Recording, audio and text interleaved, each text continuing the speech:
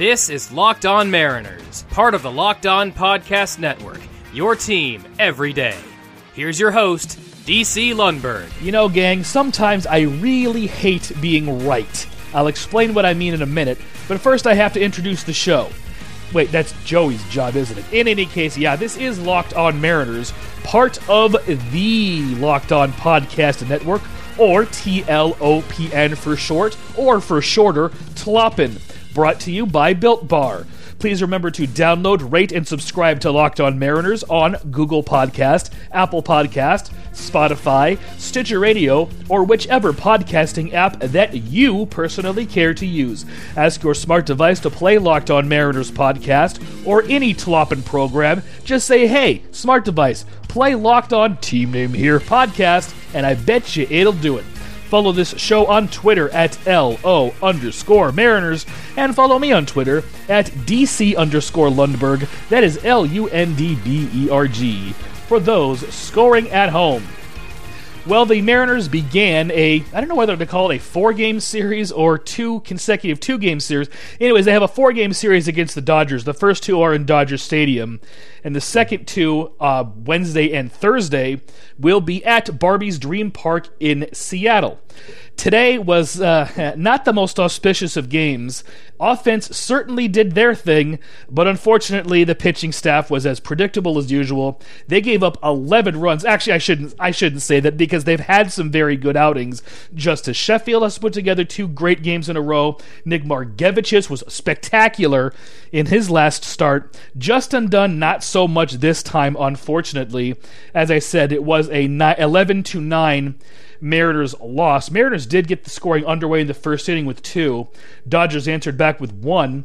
So going into the second inning, it's a 2-1 Mariners lead. Dodgers go off in the second, a very tough inning for Justin Dunn. Very quickly, the bases are loaded by 2 singles and a walk, and then a hit by pitch forces in the the tying run. After a pop out, Mookie Betts hits an RBI single, and then Corey Seager, yes, Kyle's brother, hits a 3-run home run. Dodgers again score 5 in the second inning. There's that big inning again popping up. However, in the very next half inning, the Mariners put together a big inning of their own. J.P. Crawford makes out, but then Dylan Moore hits a single. Kyle Lewis then hits a 2-run home run to bring the Mariners within 2 runs. 6-4 Dodgers advantage at this time. Very next hitter, the second part of the Kyle connection, Kyle Seager hits a solo home run. 6-5 Dodgers. Austin Nola singles, and then after a Vogie fly out, Evan White hits a home run to give the Mariners the lead, 7-6 at that time. Anthony Misevich came in to pitch the bottom of the third inning, and he goes 1-2-3, brings them down in order. Mariners get one more back in the top of the fourth inning on an RBI single by Kyle Seager, driving in Kyle Lewis, the Kyle connection doing its thing again. And do you remember at the top of the show where I said I hate being right sometimes? Mariners had the lead at this time, 8-6. I decided to get in the shower, and I said to myself, the Dodgers are going to have the lead once I get out of the shower, aren't they? Well, guess what? When I got out of the shower, it was 11-9, Dodgers advantage. Dodgers blew up in the 7th inning once again.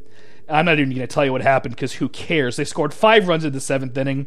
Mariners got 1 back in the 8th to bring the score to that 11-9 final tally. Frustrating game. Seems like one that they should have won. And again, on the subject of being right, I was kind of in a Twitter conversation with Locked On Dodgers co-host Jeff Snyder, and I made the comment, I basically said the same thing about getting in the shower as I said here, and he said, can't you get back in the shower, because he wanted the Dodgers to score more runs. So I reply with, nah, I'm good. I'd rather see Vogelback's game-ending strikeout live.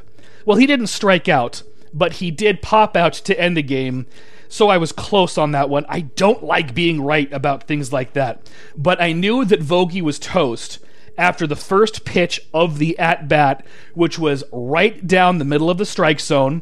It was a cutter, but against Jansen, you have to kind of look for the cutter, so he should have been expecting it, and he just let it go by, for strike one. These are the kinds of at-bats that I spoke of last time, where the Mariners have been trying to get him to be more aggressive earlier in the count.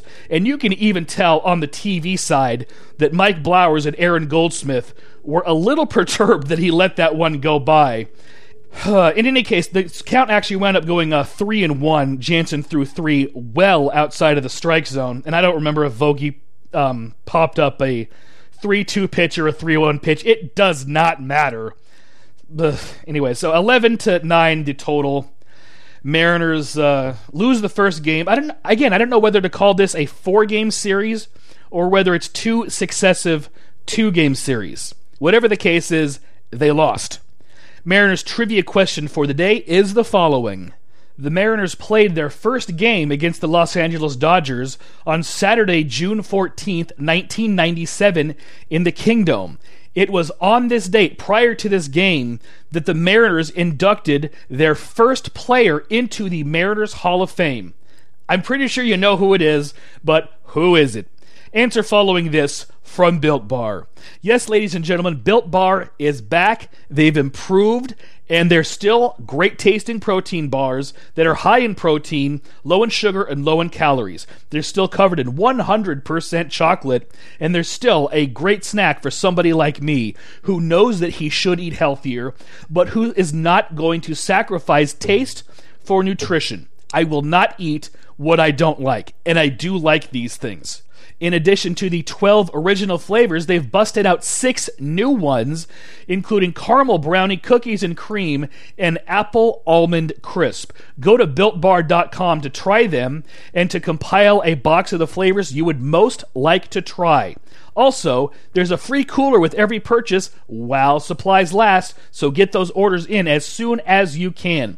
In addition to that, ladies and gentlemen, please use the promo code LOCKEDON, all one word, LOCKEDON, to get $10 off of your next order. Again, BuiltBar.com, promo code LOCKEDON for $10 off your next order, and, while supplies last, a free cooler with every purchase.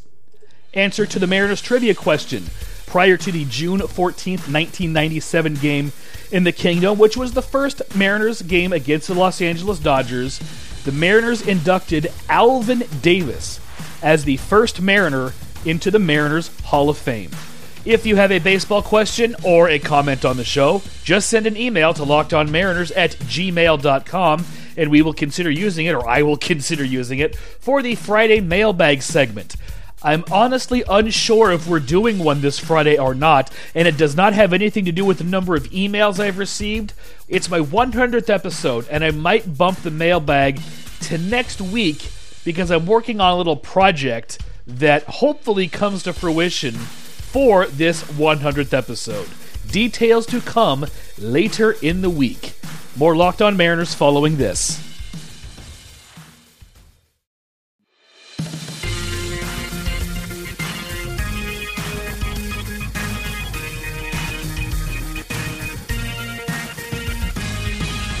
Now back to Locked On Mariners and your host, DC Lundberg. Thank you very much, Joey. Locked On Mariners going to continue to talk about yesterday's game just for a little bit, basically just one game note, and then we're going to get you caught up on some injury news.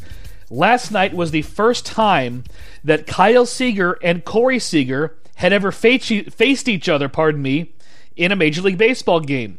Last time the Dodgers and Mariners played against each other, I think it was Corey who was injured. I could be wrong about that. There's also, remember, an 8-year age difference in these gentlemen, so they've never really played against each other at any level. So it was a first for them, and they both homer in the game.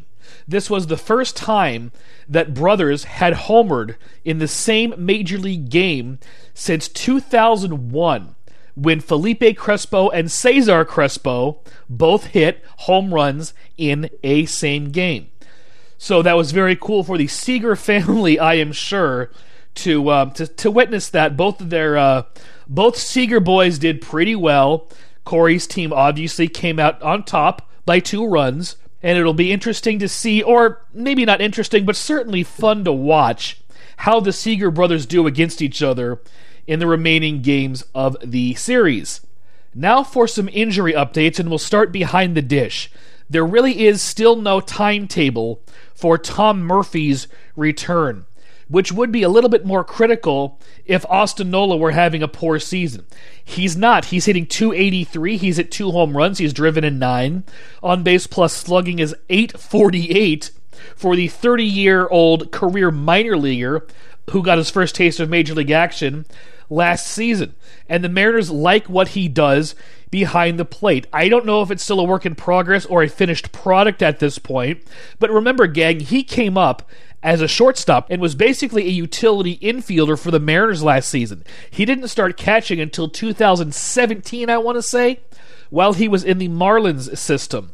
And again, he's worked his tail off to get to where he is behind the dish. The Mariners like him back there as a defensive catcher. And the offense is certainly there too. He's driven in, a few key runs. Like I said, .283 batting average. He's hit second occasionally this year. He's been hitting 5th or 6th most of the season.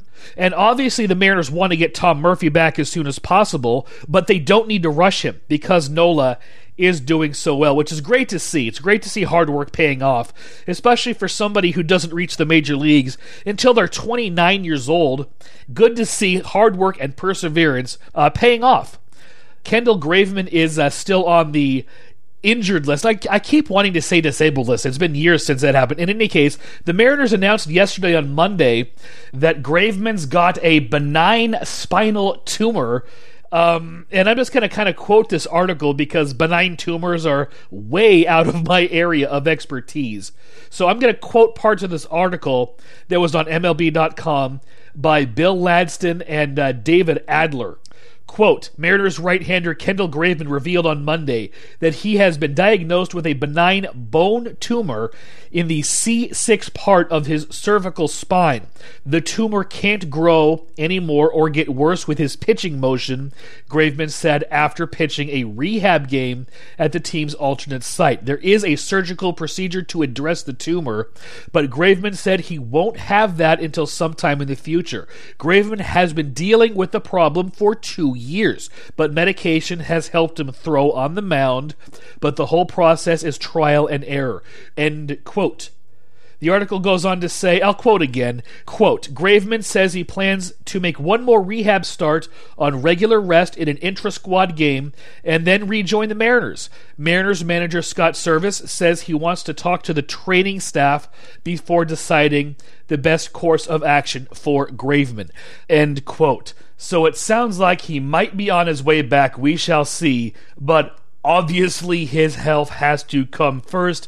I know the word benign is in there, but the fact that the word tumor is in there also scares me. The dude has to take care of himself. Baseball has to be secondary to that, and I know that the Mariners realize that. They're not going to put him in a position to jeopardize his health, and they're going to do the right thing by him.